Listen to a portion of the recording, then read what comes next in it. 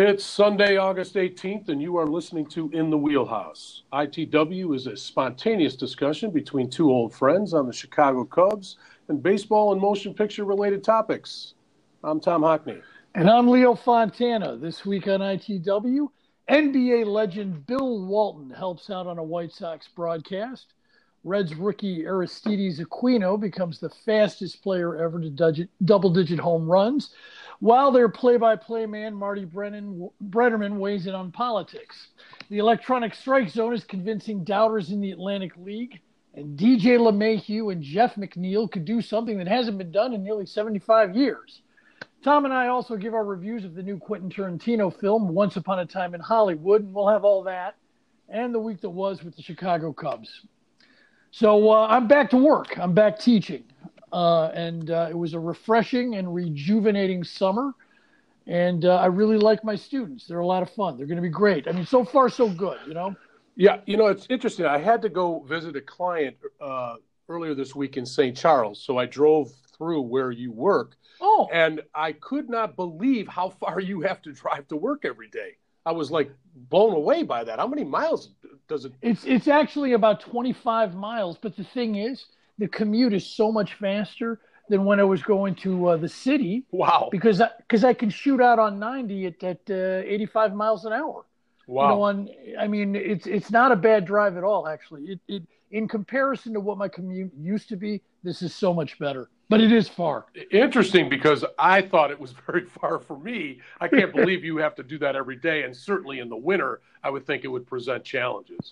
Yeah, I can do it standing on my head. Well, I don't know that I recommend that. Yeah, exactly. So yesterday, this was kind of fun. My son and I and the rest of the family, we blasted off one of those Estes rockets. Yeah, which is a lot of fun. I saw the video on Facebook, and the first thing that came to mind was Apollo 1. Yeah. It's just, I don't know what happened. We blasted it off into the air. We got it up in the air, but it just didn't go very high or very far. Right. So I think, as a friend of mine tells me, that the rocket engines that I'm using aren't very powerful. I need to get better ones based on the rocket that I have. So but that was a lot of fun, because for the first time in a while, my son and I really did something together. So yeah, that's great. And is he, because at his age, I love that whole concept, and we did that same thing at his age. Only we did not have the basically ours were stillborn. We didn't really get it out of the launch pad. Yeah.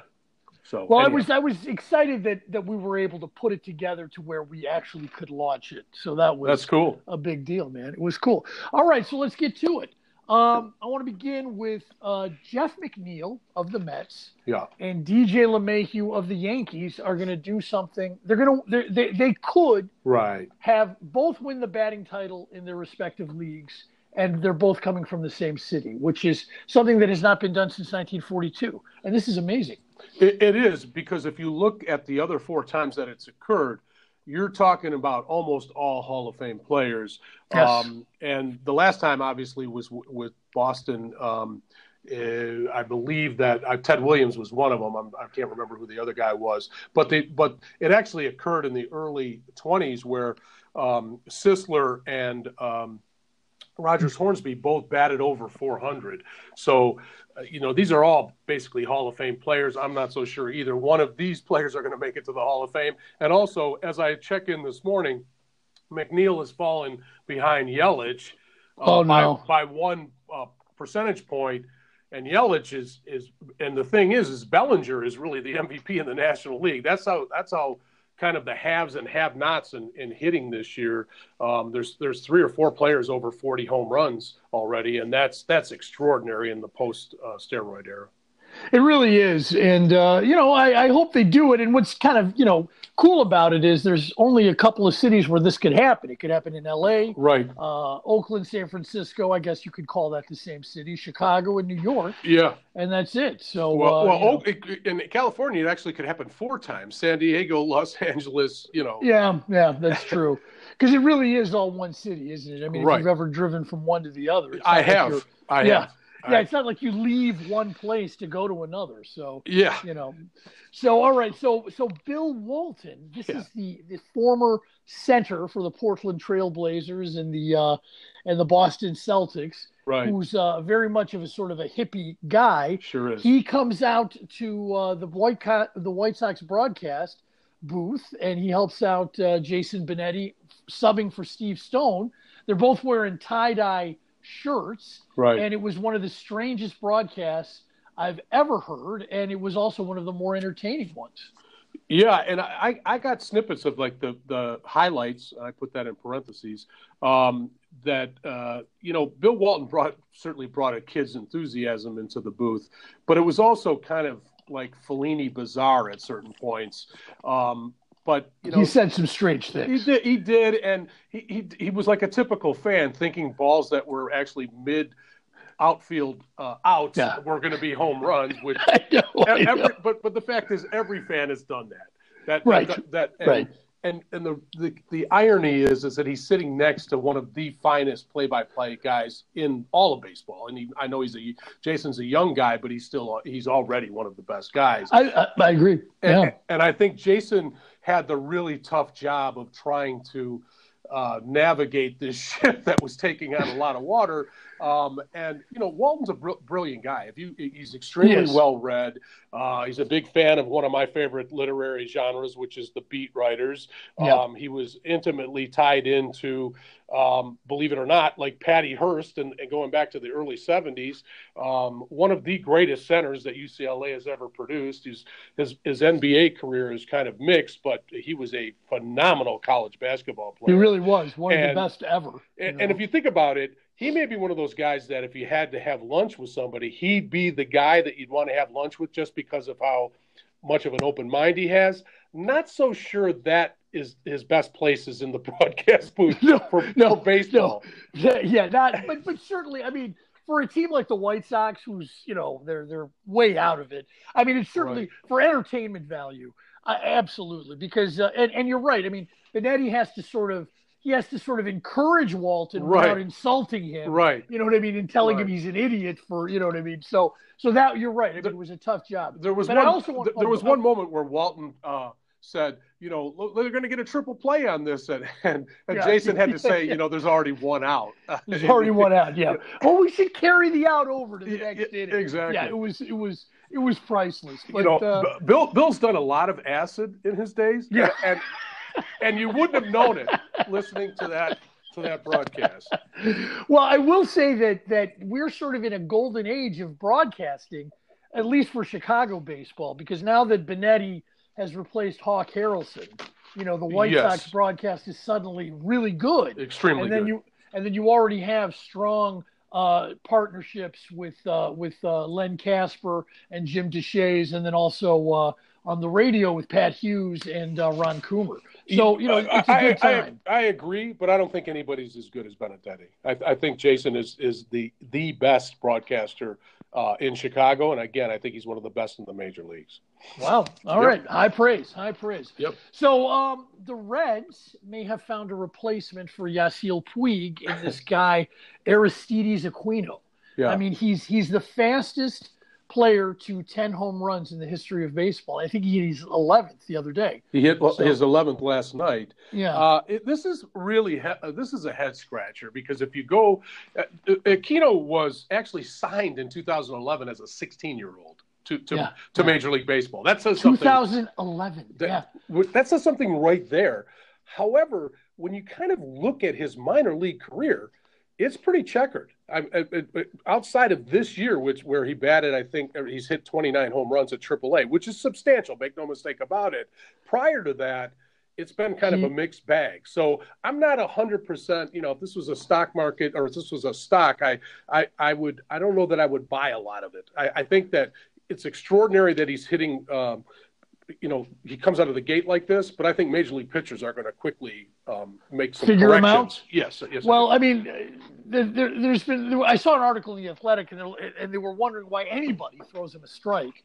But at least right now, we'll see. Exactly. We'll see how this plays out. And as far as a replacement for Puig, Puig never actually ever hit like this. What Puig brings to the party is he's like a 3.5 at every category, but his real strong suit is his throwing arm. Why anybody would ever run on Puig, it happened again a couple days ago, is beyond me. I mean, he's got one of the best outfield throwing arms, if not the best throwing arm in baseball. Yeah, he doesn't feel the ball very well, but he throws it extraordinarily well. He's got a Dave Parker-like arm. Yeah, he really does have one of the best arms I've ever seen. But they're in Cincinnati. They're just all over this guy Aquino. Well, they have to be. What else can you do? What else can you do exactly? But I mean, they're making all these comparisons to Eric Davis. That he has kind of the same batting stance and a similar swing. Yep. He's a lot taller than Davis, and he's got probably about 60 pounds on him or 40 pounds on him. But it's still really exciting. I mean. I'd like to see him be successful. I think it would really sort of inject some energy into that franchise. I think it's good. Well, when we talked about this a couple of weeks ago, I still stand by the fact that when the Reds are doing well, it's really good for baseball. And while they're right now they are 6 games under 500, most sages out there have them finishing a little bit over 500, which is a huge success for them for this year. And I think next year, watch out for the Reds. Yeah, watch out for the Reds. Absolutely. We did talk about that 2 weeks ago. Okay, so speaking of the Reds, Marty Brennaman, their longtime announcer, weighed in on gun reform and Donald Trump. And I thought this was fascinating. He appeared on a Reds-related podcast. Yeah. And he said that he is, this guy, I've been a Reds fan, or I had been a Reds fan for quite a long time. And as you know, Cincinnati can be a very, very conservative city. Yes. And Marty Brennaman really, for many years, reflects those values, those conservative values inherent in Cincinnati. And for him to come out and say that he is not going to vote for Donald Trump, that he thinks it's crazy that people can go out and get these machine guns. Mm-hmm. There's no need for any, and I just think it really is counter to sort of the culture of the modern conservative. And I think he's also providing sort of a path for other conservatives to do the same and not vote for Trump. Yeah, what this is really kind of uncovering throughout the country is as Donald Trump politically becomes more and more pushed into a corner politically, because let's be honest, if the economy goes south, he's cooked. There's no way no way he'll be reelected. But I just still think it's kind of ironic that Marty's like, I might not vote for him. Really, Marty? What more evidence do you need to see? This guy is basically a card-carrying member of the KKK, and that's what kind of is almost humorous to me. Is around the country, people are like, well, based on this latest buffoonery of Mr. Trump, I don't think I'm going to vote for him. What the hell were you thinking when you voted for him in the first place? So that's number one.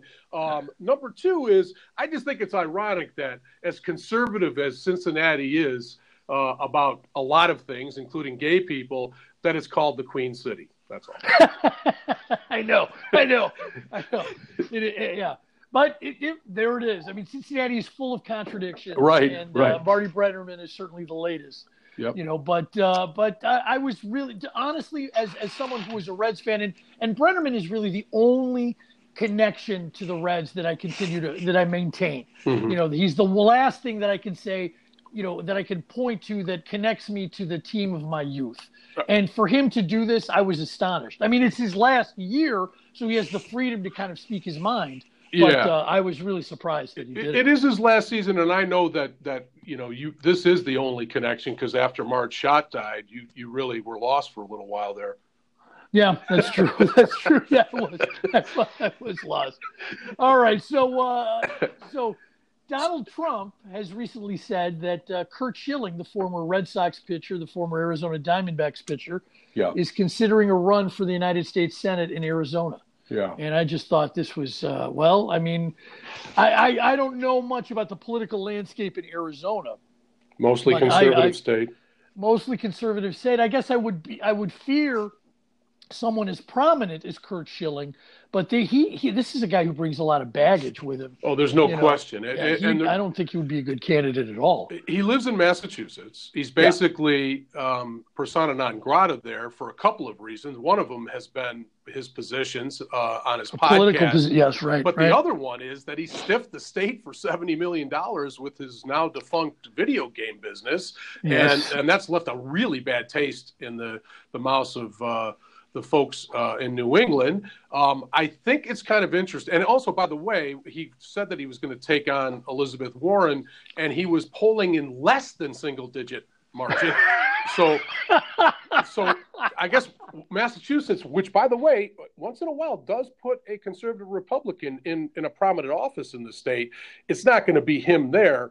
No. It's interesting in Arizona. We've seen some really wacky things over the years. And I think, after the late, great Senator John McCain passed away, it's all bets are off in that state as far as will it be a Democrat, will it be a Republican? But I think there's one thing that I wanted to kind of get out of this topic this morning, and that is when I look at Mr. Schilling's numbers, it's time for baseball to put him into the Hall of Fame. As much as I dislike him personally, right. I think his 75 win above replacement, he's almost got 100 more wins than losses. His World Series play, you got to put him in. Whatever you think about him personally, and I don't think much about him.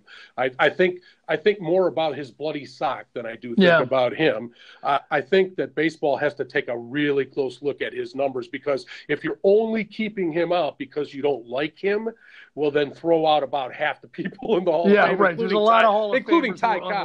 Yeah, Ty Cobb was a right-wing racist. He was even righter than he really was. If you read his biography, he was I read the. He was very conservative. He was a racist, and I don't think that there's any.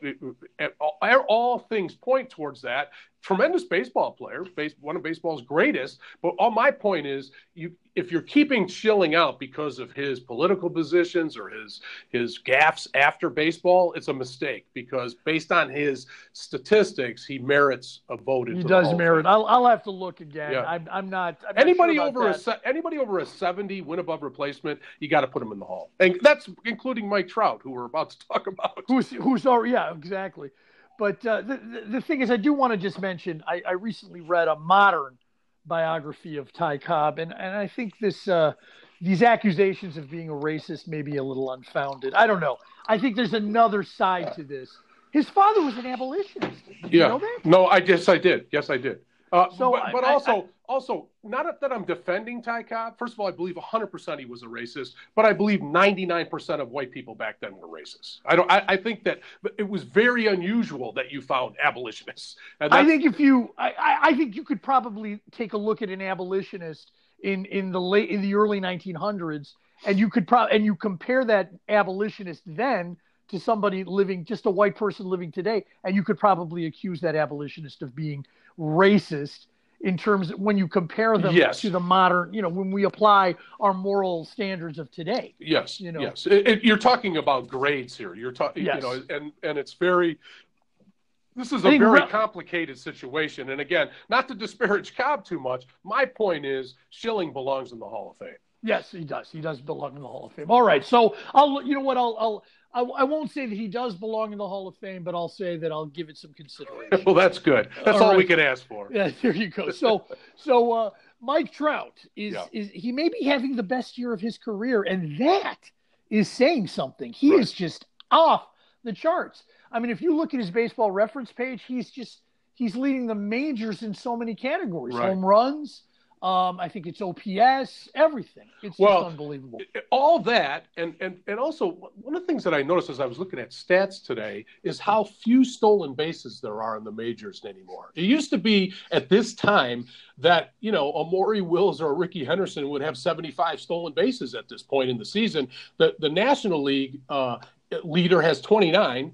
The American League leader has 34. Trout has 23 or 24 stolen bases. So on top of all of what Trout brings you from a power standpoint and a defensive standpoint, he also gives you speed. He's so much like Mickey Mantle, but at this point, he's actually better than Mickey Mantle was at this point in his career. I can't believe I'm actually saying that, but it's true.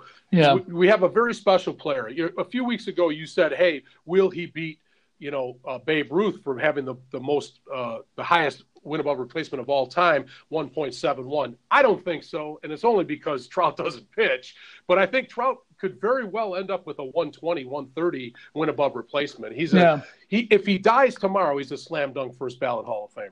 Oh, absolutely. I mean, and then again, one wonders why the Angels don't win if he's so good. But it just they have so little pitching. It reminds me a lot of Jordan's Chicago Bulls in the late 80s. It was kind of a one-man team, and that's the problem that Trout suffers from.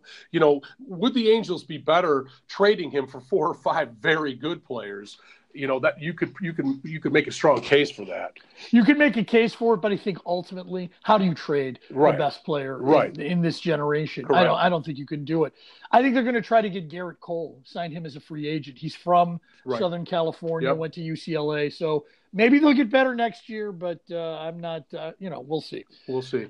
All right, so the Phillies fired John Maley, who used to be the hitting coach for the Cubs, who the Cubs fired, and they've replaced him with Charlie Manuel, which was, I thought, amazing. Charlie Manuel was very well loved in Philadelphia because he won a World Series, went to another one. I think, what did they win? 5 divisions in a row behind Manuel? Yep. And he's very popular there, but he's also very, very old. Right. And I mean, this is kind of like the Billy Connors, who's the pitching coach for the Mets. Right. You know what I mean? They just bring this guy in the middle of the year to kind of finish out the string. Yeah. I thought that was it. Geritol has signed both of these guys on to sponsor their product. But in all seriousness aside, there's a couple things. Manuel is 75. He's a grizzled old guy. Everybody likes him. It's a Band-Aid solution for the Phillies. For the moment, yes, it is. And apparently, reading between the lines, John Maley, who, by the way, Chris Bryant loves the guy. If Chris Bryant ran the Cubs, Maley would still be the hitting coach. I don't know whether you knew that. But I did. I did know that. But it appears as though Harper is the one that kind of instigated this. Harper was having major problems with John Maley, and that's what kind of set this whole thing into motion. Well, I mean, Harper has hit a little bit better under Manuel, I guess. So at the Cubs' expense, yes, he has. At the Cubs' expense, yes, exactly. I think I may have seen something about that, and perhaps we'll talk about it later. But you're right.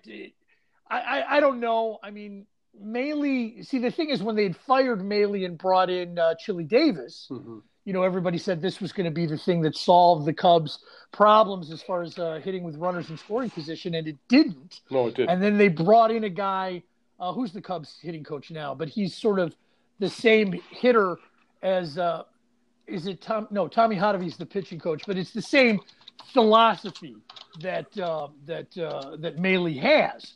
And so they bring in a guy who's pretty much a Maley clone or a Maley disciple, and they probably realized that they shouldn't have fired him in the first place. Well, if you go back to Maley's reign on the Cubs at that time were leading the majors in drawing walks and really plate patience. And it's been really terrible since then. Anthony Iapoce or whatever his name is. Iapoce, that's it. Thank you. Is the hitting coach now. But the problems that the Cubs have that are well known throughout the league, not being able to hit the high fastball and the breaking ball and the breaking ball away, being susceptible to those two pitches. They haven't fixed that, and so if the Cubs end up where I think they're going to be, and we'll talk about that in a little while, they're probably going to fire this hitting coach too. So you never know. Maley might come back to the Cubs. Maybe he will for a second stint. Because it really is, when you think about the way pitchers have been getting them out. It may be a question of approach. It really is. Yeah. And sort of an overall way that the Cubs hitters are trying to hit, and it's just not working for whatever reason. When they bring in Castellanos, he sort of hits in his own way. Right. He doesn't describe to this philosophy. So, correct. Anyway, but there's more than one way to skin a cat. Now, did you see this in The Athletic? Jason Stark wrote a column about how things are going in the Atlantic League with the electronic strike zone, and I think that it's sort of silencing some of the doubters. Certainly, I'm one of them. I didn't like it. I don't like the idea of an electronic strike zone, but for whatever reason, it seems to be working, and I think we may see it at the major league level. Yeah, I read the article by Jason, Why Write 100 Words When You Can Write 100,000 Words? Stark. Yeah. Yes, right. I read a couple of sentences, and I'm like, Jason, you didn't need to throw those 12 words in there. 3 words would have been sufficient. Is your editor on vacation? What's going on there? But this is a dangerous thing in my mind. I'm somewhat with Kershaw in the sense that I think that maybe the solution is to use it in an instant replay format at the major league level, because I think what you're going to see is that you're going to have a lot more walks. They talk about that, but I think if and then the inability of the strike zone to pick up the bunt strike zone is kind of alarming to me. That there's some flaws. Yes, yes. I just think it's scary. It kind of reminds me of 1984. I hate to say it, in one sense that you're taking the human element out of the game, and if you continue to do that, I think you're going to further alienate fans moving forward. I think what you have to have is humans calling the balls and strikes, but maybe give the manager 3 or 4 times in the course of the game where they can challenge it.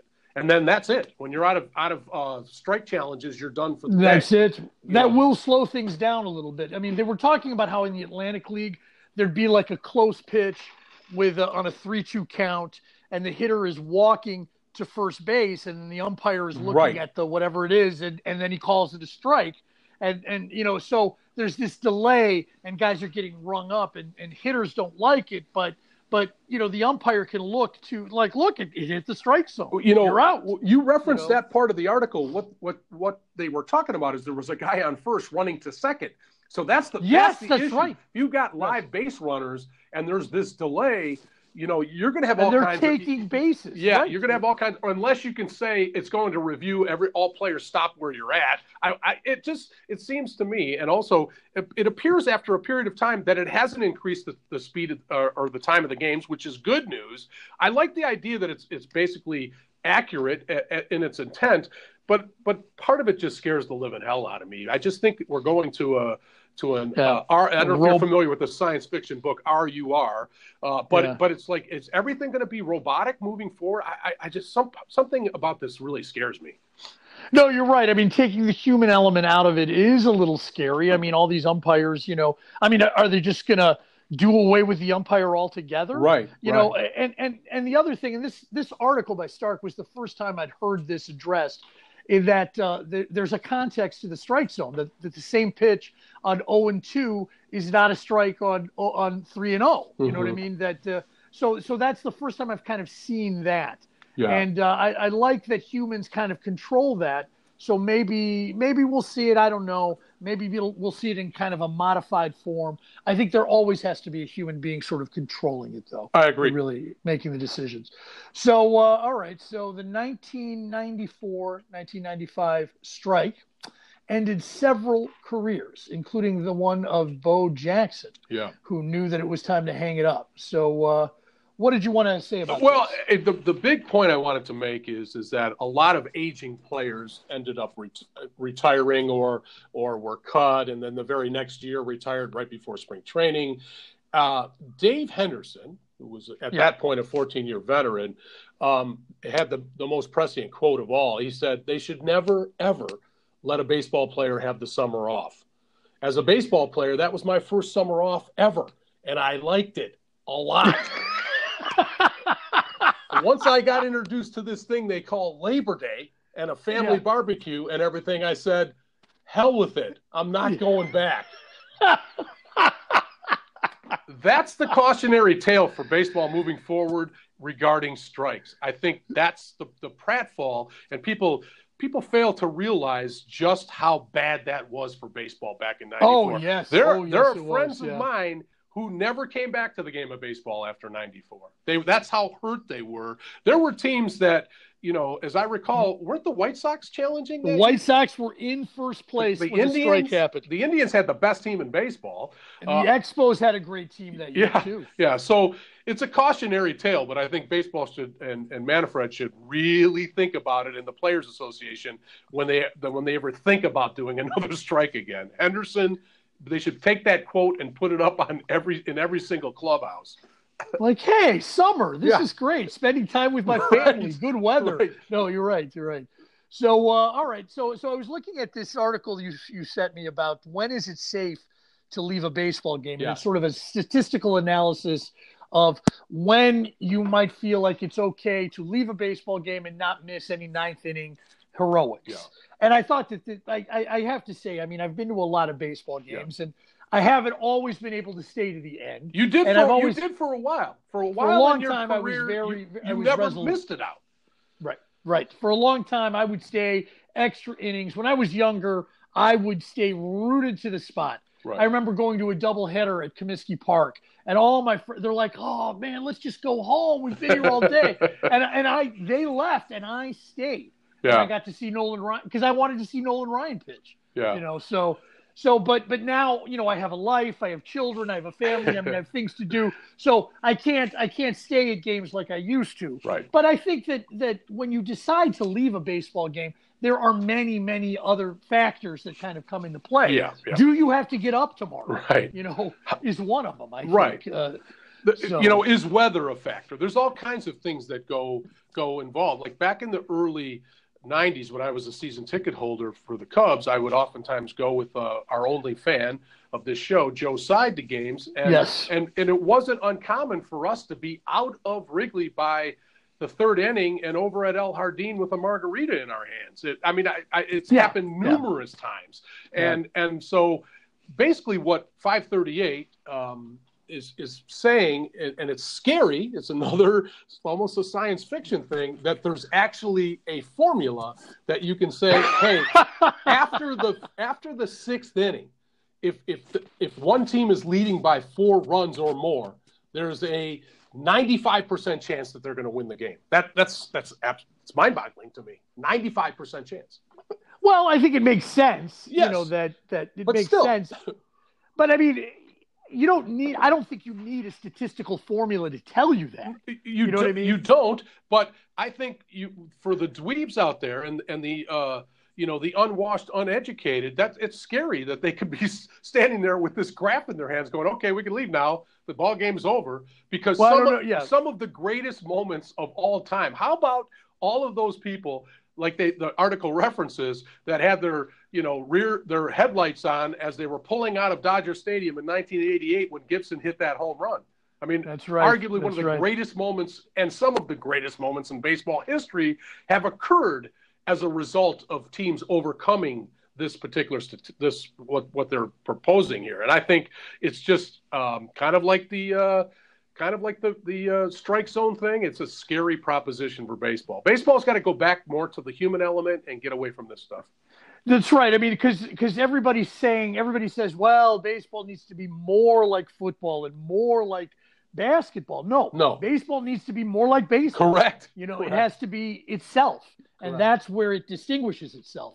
You don't want to be like the other sports. I can't imagine how many hot dogs Babe Ruth would have to eat today to get his head around what's happening in baseball after he passed away in 1948. I would often wonder what it would be like, if we just were able to somehow, bring players from the past to the present and see what they would think and say about the way the game is played. It would be really interesting. Yeah. So, all right. So let's get on to the Chicago Cubs. Yay. The Cubs are 3-6 on their current 10-game road trip. They were 2.5 games up when they left Chicago. They dropped yesterday or 2 days ago to 1 game out of first place, but now they've tied it back up with the Cardinals after they won last night. Right. But it's just been tough. One bad loss after another. Well, less than mediocrity will do that to you. Right now, the Cubs are the Salieri of the major leagues. They're just average to slightly below average. What they benefit from is that they're in a average to slightly average division. They're with a bunch of flawed teams. I checked all of their stats, all their offensive stats, their defensive stats, their pitching stats, and the scariest proposition of all of it is they're basically in the middle of everything. They're things that they used to be great at. They're no longer great at from a offensive standpoint. And the same thing. The only benefit they have, I think, is they have a very solid starting pitching staff. Over the last 4 games, 3 of which resulted in losses, their starting pitchers combined gave up 1 run. Yeah, one run. And Yu Darvish, by the way, hasn't walked a hitter since like 12 years ago. This year he's been really good. Yes. And it's exactly what we talked about, Darvish, that he just needed to work the cobwebs out of that injury. He's great. The starting pitchers are great. That's the one good thing that's saving grace about the Cubs. But the reality is that they're just an average team. They're in an average division. They're really expending an incredible amount of energy to try to keep atop and try to make it into the playoffs. Statistically, from a win-loss percentage standpoint, they're on the cusp of being a playoff team. That's about it. But no team has ever really advanced in the playoffs ever with a losing record on the road. It's not. Well, no Cubs team certainly has won a playoff series, I think, right, after they had a losing record on the road, and it's very, very difficult to do that in the playoffs. I don't think. Yeah, there's not many teams. I mean, the Twins. I think what was it? 87. They were 4 games over 500 on the road. For the season. I think they were season. Yeah. But they were so good at home in that Metrodome. Oh, yeah. So I think they may have had a losing record on the road. That may be the only team that I can consider. There was the St. Louis Cardinals team that won the World Series, I think, a few years ago. They were a wild card. They qualified as a wild card. They may have had a losing record on the road. Against Detroit. That's right. The thing is about all of that is that back in the day when every other year they switched off the home field advantage, that 87 team of the Twins had the home field advantage. You have to have the home field advantage. And guess what? Even if the Cubs make the playoffs, they're never going to have the home field advantage, ever. They won't. At any stage. But the other thing, too, Tom, is that, there's been a lot of injuries. I mean, they don't have Contreras. You're right. Hayward was kind of banged up there for a little while. Baez got sick. It's the bullpen. Looking at their lineup. The story is the bullpen. The bullpen has been injured. Cishek is out, right. And Kimbrel is out. If Morrow comes back in the next week or so, like I'm hearing that he may, and by the way, Kimbrel should be back today.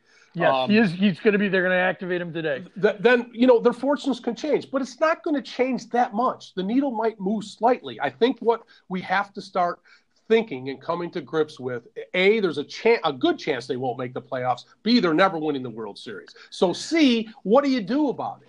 And so I just think, and we can talk about this a little bit later in our discussion about the Cubs, but I think that they have to start looking at potentially breaking this team up. And the reason is because at this point, if you go back to 2015, up to this point, they're in decline. They're not getting better. They're getting worse. And so, and I've got a solution, I think, that makes some sense. And we'll talk about that in a second. But I know you wanted to talk a little bit about the Philadelphia series and Cole Hamels kind of going back to his days of glory in Philadelphia. What happened there? Well, I mean, it was interesting because, he's making his first start in Philadelphia since he left as a free agent. He didn't play there. He didn't pitch there when he played for the Rangers. He didn't pitch there last year when he was with the Cubs. So this was the first chance Philadelphia fans had to kind of express how much they love him. Mm-hmm. And there was I was listening to it on the radio, and, Pat Hughes had to stop the broadcast. I mean, the cheers that were coming from the fans, from the stands. I mean, it was really kind of it was an emotional moment. And I think it had to be, if you're Curt Schilling, he stepped off the mound, he tipped his cap. It was a big deal. But then Curt Schilling, you mean Cole Hamels? Cole Hamels, sorry. Yes, that's right. Cole Hamels goes out there, and it's an emotional moment, and then he proceeds to go out and get shelled. So, yeah, he did. He forgot to cover first base on a ground ball to the right side. That was just a terrible start. It was almost like Schilling today was actually pitching, the way that he got roughed up. Yes, exactly. But Hamels has been so solid for so long. I think pitchers like him are not only due for an outing like that, but it's okay when they have an out. Like Sparky used to say, if you're going to lose 10-0. Don't lose 1-0. That's the way to lose. But the problem is the Cubs are mired in this terrible, terrible slump on the road, so it doesn't help things. It doesn't improve the outlook in any way. So that was a really, really bad loss. And I want to mention the Tribune beat writers, Tim Bannon, Mark Gonzalez, and Paul Sullivan. They compiled a list of the 5 worst Cubs losses this year. Yeah. And the first one is a 3-1 loss to the White Sox when Eloy Jimenez hit the home run. Yes. That was a terrible loss. That's not the worst one, but yes. That was the 5th worst from their opinion. Got it. So then May 20th at Wrigley Field, Phillies 5, Cubs 4. The Cubs scored 3 runs in the bottom of the 8th off a bases loaded triple by Descalso. Yes, I remember and then they lose in the 10th off of a homer by JT Realmuto. Yep. Then there's the 11-10 loss to the Rangers in Arlington in the first, I think it was the second game of the season. The second game of the season, correct. Yeah, they had 17 hits in that game. Yep. Then That's unbelievable. Then July 3rd in Pittsburgh, they lose 6-5 to the Pirates. They led 5-4 going into the 9th, and then Kimbrel blew the save and gave up a double to Jung Ho Kang, and then Diaz scored when Russell tried to throw to home to cut down the tying run. And then the last one was the Harper grand slam. Yeah. The walk-off grand slam. That's the worst loss this season, according to these guys, and I have to agree. I completely agree. It's the worst loss in about 2 or 3 years, actually, if you really think about it. And the reason is because, major pressure on the Cubs to win on the road. They have a significant lead going into the 9th inning. And granted, their bullpen is terrible. This part, this is the main criticism that I have about Madden is not – we know you don't have the pitchers to pitch. We get that. It's what you're doing with those pitchers is my criticism. And I think – go ahead. He set it out the guys he's got. I don't know what else he can do. I can tell you what he can do. When a guy can't get the ball over the plate, you take him out. It's just that simple. I don't care how many other pitchers you have. Well, first of all, Chatwood didn't pitch the whole time until yesterday, and he was brilliant when he did pitch yesterday. I got to give him a lot of credit. I just think some of this is on Madden. We're going to talk about Madden at the end of this segment, but that game was demoralizing, and then the game on Friday night was demoralizing. They my God, back-to-back walk-offs. It just was almost too much to take. Well, in the loss 2 nights ago, we were having our little party over here, and the rain kind of brought everybody inside, so we're all gathered around the TV, and it really was disappointing. And as soon as that first runner got on, I'm like, the Pirates are gonna tie it up. Yeah. I had no confidence whatsoever. Yeah. Right. That's just see it happening. That's a very interesting point. I have no confidence when they get into the 9th inning with those pitchers. I don't care who they are, including Kimbrel. And if I'm thinking that, Tom, think about what the rest of the players are thinking. I mean, come on. I mean, they're the ones who are living with this every day. For sure. And it's just so demoralizing to have these leads only to squander them. Yep. I mean, you win as a team and you lose as a team. But, Madden once said, I mean, if you're going to be mad that a pitcher gave up runs, then why didn't you score more runs? You know what I mean? But still, it's been a bitter pill to swallow because they wasted 3 excellent outings by 3 starting pitchers. Quintana, Darvish, and Hendricks all pitched great on this road trip, all 3 of those games were losses. So, Yep. So what do? They option Albert Almora to the minors, and Addison Russell is recalled. Right. Which I thought was interesting. I think Almora has been a candidate for demotion for quite some time. But the thing about Almora is he does possess one skill that plays at the major league level in that he is an excellent defensive center fielder. He really is. And that kept him on the roster. If the Cubs were hitting like they can, you can afford to keep Almora in the lineup as kind of your Brooks Robertson / great defensive player that can't really, or maybe a better analogy is Ozzie Smith, the phenomenal defensive player, not always a great hitter. Almora, he has a big problem, which I think once I started breaking his stats down, it made me think, why have they kept him up so long? And that is, he's a right-hander who cannot hit left-handing pitching. He's a right-hander who's supposed to hit left-handers, and he has not hit them at all. Yeah. Over a long period of time. I went back and looked a couple of years. He's basically a 220 to 240 hitter against left-handed pitching. You can't stay in the majors with that stat. I ultimately think, based on the way that the Cubs are, the makeup of the Cubs, he's not going to maybe not even be called back. It's possible. It would take some injuries for him to be called back because the reason is Hayward is such a having such a fine renaissance season. Yeah, and he's almost as good as Almora is defensively. Maybe you can make a case he's as good. And so you don't really need Almora. They bring the wife beater back. That's inexplicable to me because I think Kemp has been pretty able. Oh yeah, he's had some great defensive plays at second base. But really, the story becomes Ben Zobrist, and the problem that we have with Zobrist is he's hitting even worse right now in the minors than he was. Oh yeah, he's basically batting 220 to 230. He's got no power left. He hasn't been able to hit a home run in a long time. No, he hit a home run in the minors though. I thought he hit one. I don't know. Not the stats that I checked. He's vacillated between A, double, and triple A, and it's basically singles, and it's not enough of them. It's a small sample size, no doubt. But if you go back to how he started out this season at the major league level, it's kind of you're getting the same. I think what you're seeing is Zobrist at the end of his career. It's no fault of his. His Father Time has caught up with him. The more positive story is Brandon Morrow, who, if he can come back in the next week or so, that could change the bullpen for the Cubs, and that could potentially change the team. That in combination with Kimbrel, because you've got to get Strop and Kinsler and some of these pitchers out of key situations. They're becoming Carl Edwards Jr., really. Out of these high leverage. Yeah. Right. No, well, you can't continue to depend on these guys in the ninth. Right. And what's really difficult about having a struggling bullpen is that it's so hard to win a close game. It really is. You have to win 10-0. You know what I mean? And it's so demoralizing. If I'm a manager that has to depend on these pitchers, I'm going to be wearing Depends. But no, Mora would make a huge difference. No doubt. And they're kind of playing it close to the vest, but we'll see. All right, so Nicholas Castellanos may hit 60 doubles. Yeah.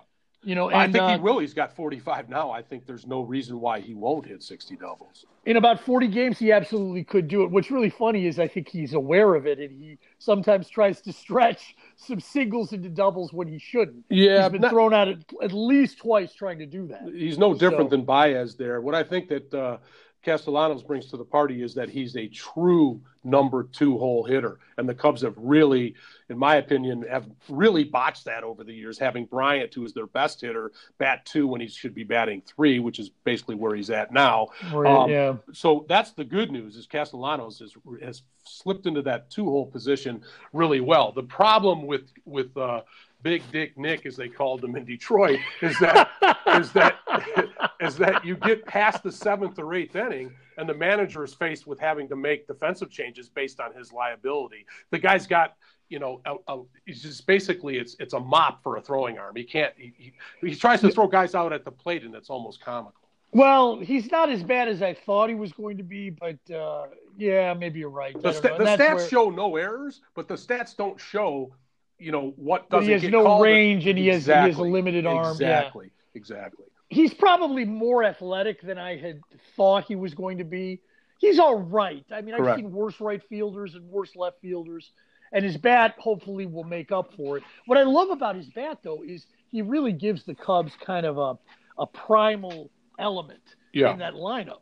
That he's just somebody who you're forced to deal with as a pitcher, that he can take you out at any time. He can just hit a rocket to any part of the ballpark, so he's very much anti-analytics and all of the modern ways. He's just like, I got a bat, you got a ball, throw it to me and I'll hit it. That's all you need to know. It's see it, hit it with him, Right. What is it? He said somewhere the only thing he wants to know is how hard a guy throws and what's his out pitch. Yeah. So he doesn't have much respect for launch angles and all that stuff, exit velocities. Now, they got a win last night, the Cubs did, and John Lester pitched really well. He really did. They won 2-0 off of a Bryant home run, and then, what was it, a throwing error led to the second run? Yes. And then they brought in Kinsler at the end, who allowed a runner, and I'm thinking, oh, my God, here we go again, but he managed to nail down the save. No, actually, that was Kinsler didn't pitch, thank God. It was Chatwood, and then they brought in Wick Rowan Wick, yes, to get his first save. The great Rowan Wick. The interesting story in the game was that Lester was in trouble in almost every single inning, and he got out of it. Lester is just a flat-out gamer. There was a point towards the end; he was at about 105 pitches, or 105 pitches, and he just looked like he was about to take that umpire's head off because the umpire was widening the strike or narrowing the strike zone. And Lester just was like spitting bullets up there on the mound. I love to see that kind of stuff. Well, he really was dancing and ducking and weaving and just counterpunching and getting out of. I mean, he got out of 2 bases loaded situations. One of them, there was nobody out. Right. And he got out of it. That was tremendous. It sure was. I mean, and it just shows. I mean, how good he's been for the Cubs. As a free agent signing, he's just been, on a team that's too even keel for me, and this is a perfect segue into our final note in this segment. He plays with a fire in his belly that is missing, that I think that we need to talk about in regards to Joe Maddon. There's a lot of discussion whether he's going to be back next year. I've always been a huge advocate of his. I've started to lose my faith and confidence in him for one simple reason. I think he has moved too closely and too friendly with his team. And I think that a manager doesn't need to be best friends and go into barbecues with his players. I think it's the exact opposite. I don't think he does that. I think he's just a positive guy and he tries to engage them. Yeah, I think if they finish the way that I think that they're going to finish, which is potentially in second or third place, well out of the playoffs, I think that I wouldn't be surprised if they replaced him. And in fact, I would be looking potentially for maybe a younger manager who a Gabe Kapler type of guy or somebody that's going to, maybe rankle some of the players, but have a better result, because this is the kind of the definition of insanity. They're doing the same things over and over again, expecting a different result, and it's not happening. Well, I don't know. I disagree. I don't think they can afford to let Joe Maddon go. It begins with the fact that he just knows too much about their organization. You're going to let this guy leave, and there's all that proprietary information that he's got in his head that he's going to go apply it somewhere else against the Cubs. I just can't see that happening. And the other thing is, too, that, I don't think the problems that the Cubs are having right now are his fault. This is an issue of construction of the team, and you have to put that squarely on the shoulders of Theo Epstein and Jed Hoyer. They have not given him what he needs to have a winning ball club. And he's doing the best he can. He's trying to stay positive. He's trying to stay consistent. I think he does an excellent job. Yeah, we can agree to disagree, because I think that if you want to put it into an equation, I think that Hoyer and Epstein are 65% responsible. You're absolutely right. They picked the players. They've made some mistakes. They've picked players, signed players that were injured and just did not work out for whatever reason. But I do believe it night in and night out, and I watch a lot of Cubs action, that he just doesn't have a good feel for the bullpen. And granted, his bullpen is terrible. I agree with you. But the golden rule is, I don't understand, and I never will understand, when a guy comes in a critical situation and starts to put a man on first and then a man on second, and he doesn't take him out. If you can't get the ball over the plate as a relief pitcher, you must exit the game. And Maddon doesn't seem to be able to grasp that concept. And so I just think at some point they've got to maybe move in a different direction. I love Maddon in a lot of ways. I've told you, he reminds me of Spencer Tracy. He's just one of those old sages that you love. But it's almost like he needs a Roger Craig. And I'm not talking about the football player. I'm talking about the great ex-manager, but even better pitching coach when he was on Detroit, and just have a Buddy Ryan situation where you have a pitching coach that is so dominant and domineering that he's calling the shots on the team, because I don't think Joe really has a good grasp for it. You're saying Tommy Hotovy isn't that guy? No, I think I don't know that he's being allowed to be that guy, because he's so young. It's almost like you need that old Charlie Manuel type of a guy, somebody that everyone respects and it fears to a certain degree. I just think that that there's just something wrong with the Cubs management of their pitching staff when you have 4 starters who give up 1 run combined in 4 games. They have basically shutouts into sixth, seventh inning, and then the wheels fall off in every single game. These are major league relievers. I know they're not that good, but guess what? Sparky 101. If you can't get it done, I'm going to find somebody else. I don't keep sending out the same guy to make it. That's what he did with Carl Edwards Jr. time and time again, and the result was the same. Yeah. Well, he gave Edwards the slack, and then he finally hung himself, which was. But that's see, the thing is, if you're going to how do you fire a manager who took your team to the playoffs in hopefully what's going to be 5 straight years? Not just that. How do you fire the manager that's maybe arguably the best manager they've ever had going back to 1910? So you're right, but all things must change, and I think that Madden does so well in 8 or 9 of the 10 categories as a manager. It's just that one of those categories is really hurting us. And look at it like. All right, but look at it like this. Fans are always love, especially when bullpens screw up. Right. Fans are always calling for the manager's head. Yeah. Do you think that if the Cubs don't bring Madden back, that he's just going to be thrown on the trash heap of history and go drive around the country in his RV like a homeless guy? No.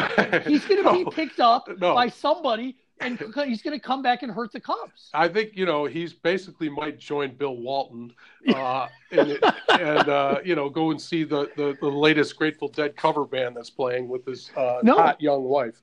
He's going to go to Washington. He's going to go to Philadelphia. He's going to go to San Diego and completely turn around some young team. I'm telling you. Well, I hope the Cubs get better. I want them to get better.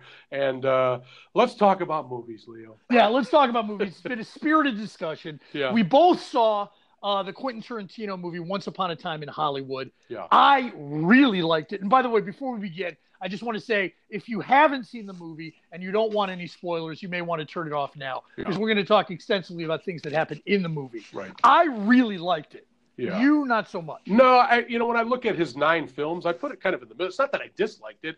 It's just there. The only thing that stopped it from being a 2.5-star movie for me was just the sense of humor of everything. I thought it was just, it really, the one thing about Quentin Tarantino that he doesn't get enough credit for is his humor, and it was never so evident as it was in Inglourious Bastards, which I think is one of his better efforts. I think this film, it reminds me a lot of the old ABC Tuesday movies of the week.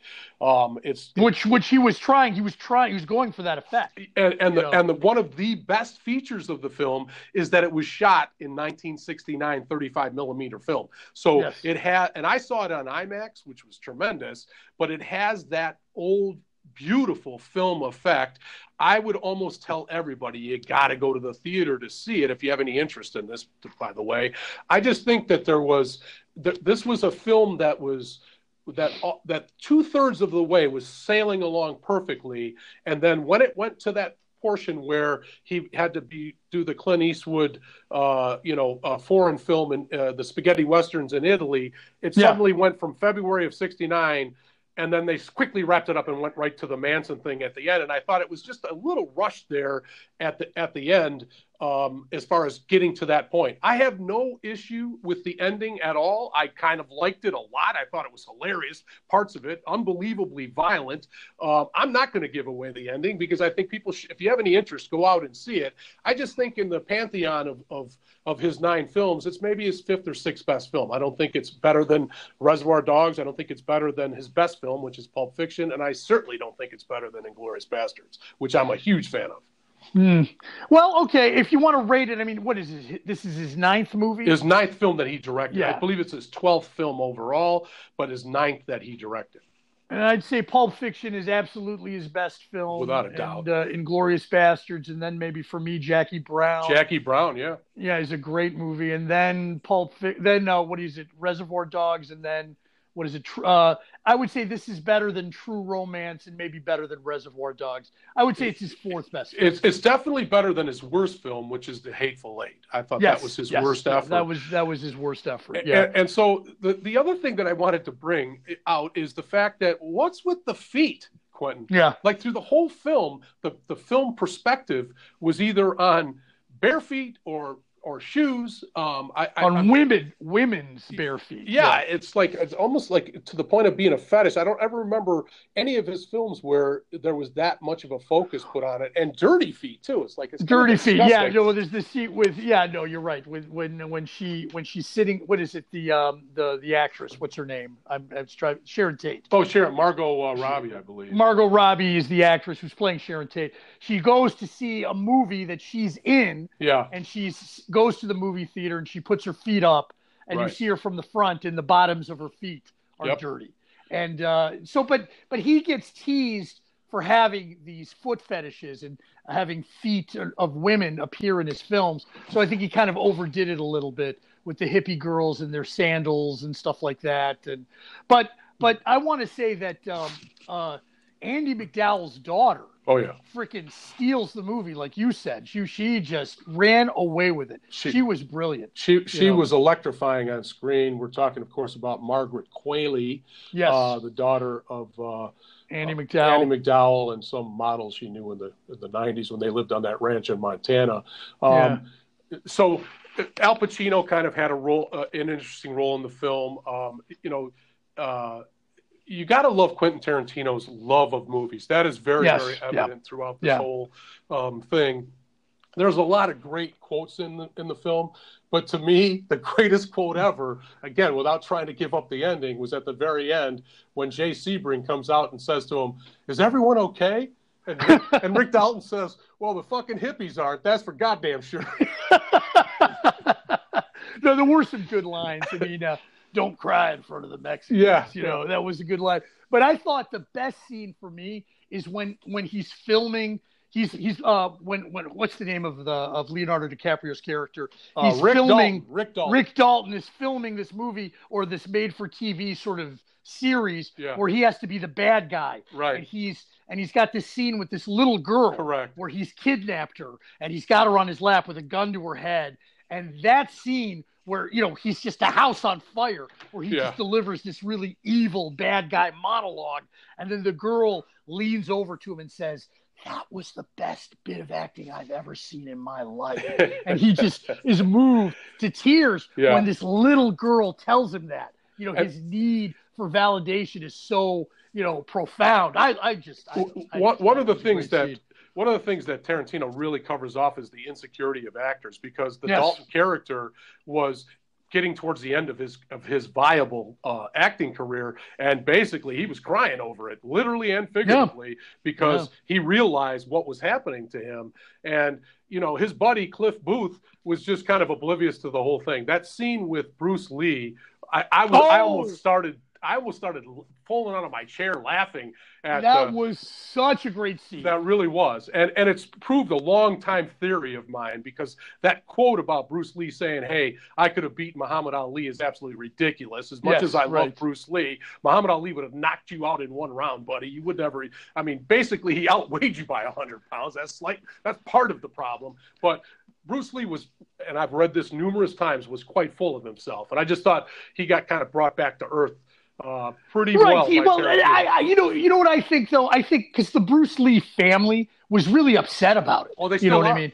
They're very upset. And I think, if Bruce Lee had seen it, he would have loved it. Yeah. He would have laughed his ass off. First of all, it's fiction. It is, exactly. It's fiction. It's fiction, but that is a really great scene with Bruce Lee. Oh, if I kill you, my hands are registered as deadly weapons. I'll go to jail. Yeah. It's like two guys get into a fight. One of them gets killed. One of them goes to jail. It's called manslaughter. Yeah, right. So anyway, all right. So, Tom, why don't we try Skype one more time? We're going to close things out here. It's been a great conversation, as always. This will drop in just a few minutes, and hope you have a great weekend. Yep. Take care. All right. See you. Bye.